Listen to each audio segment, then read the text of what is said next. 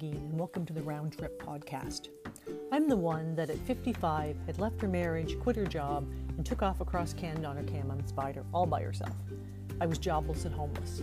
The good news is I found myself along the way.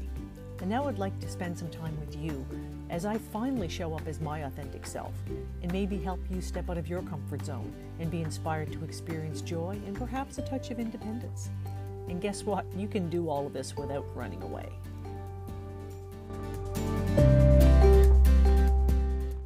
I'd like to talk about creativity today. In my past life as a working mom in the corporate world, I was rarely able to sit down and be creative. Painting is something that I enjoy immensely, but for me, I have to be relaxed. Inspiration almost never struck as I motored through the last 15 years or so of my life. I would work on some projects, but so many of them were never completed. I was trying to force the process, and that rarely led to excitement over the piece that I was working. I tried to paint because I was trying to force myself to relax instead of being relaxed and then painting.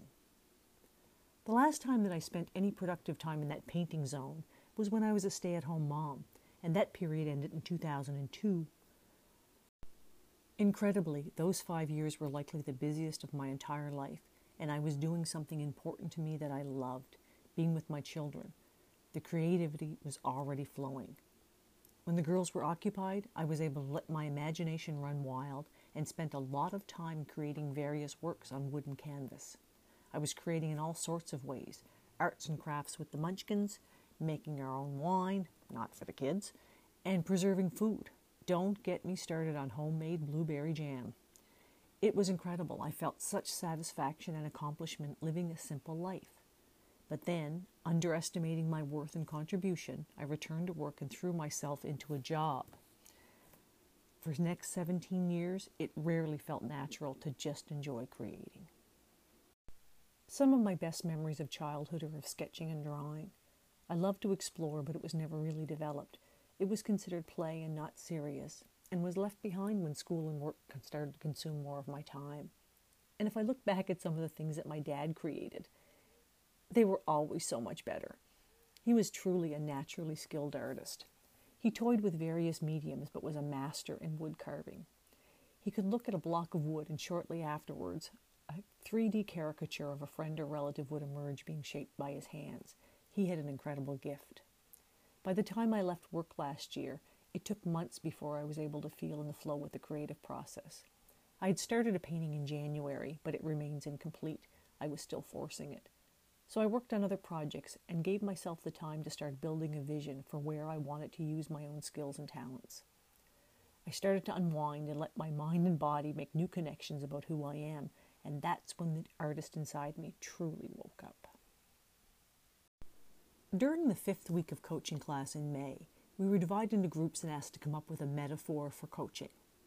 I sketched as we described the journey together and was inspired to paint that very day. I produced a painting in about 2 hours and sent a photograph off to the team. That same week, we had to draw a coaching selfie, and I chose to paint that as well. This time, I depicted an eagle. For me, this stage of my life is about soaring with my own wings and finding a way to use my own underutilized skills and talents.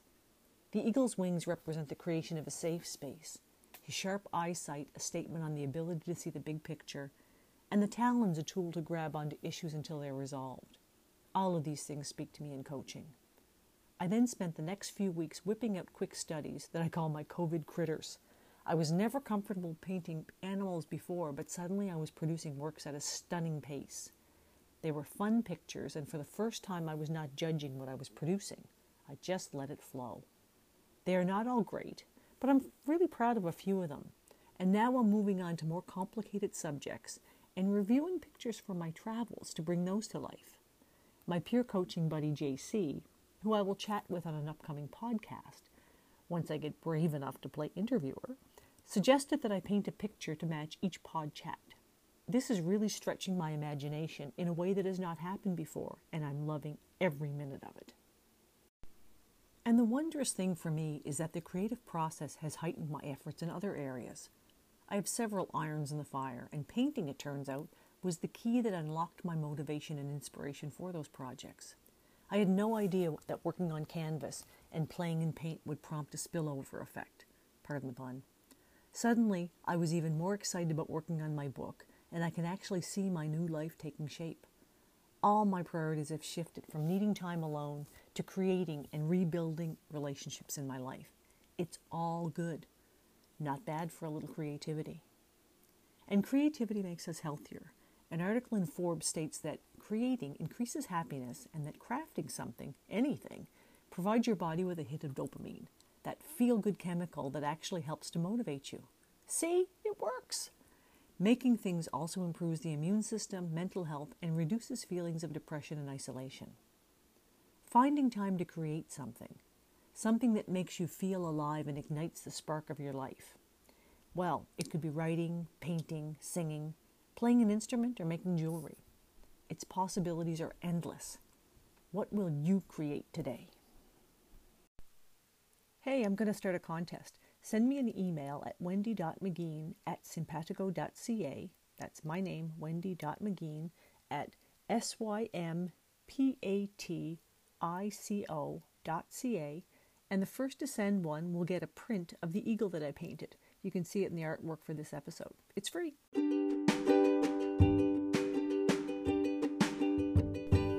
Thank you for listening. My name is Wendy, and remember to laugh. L-A-F. Love yourself, act instead of staying in your head, and be fearless.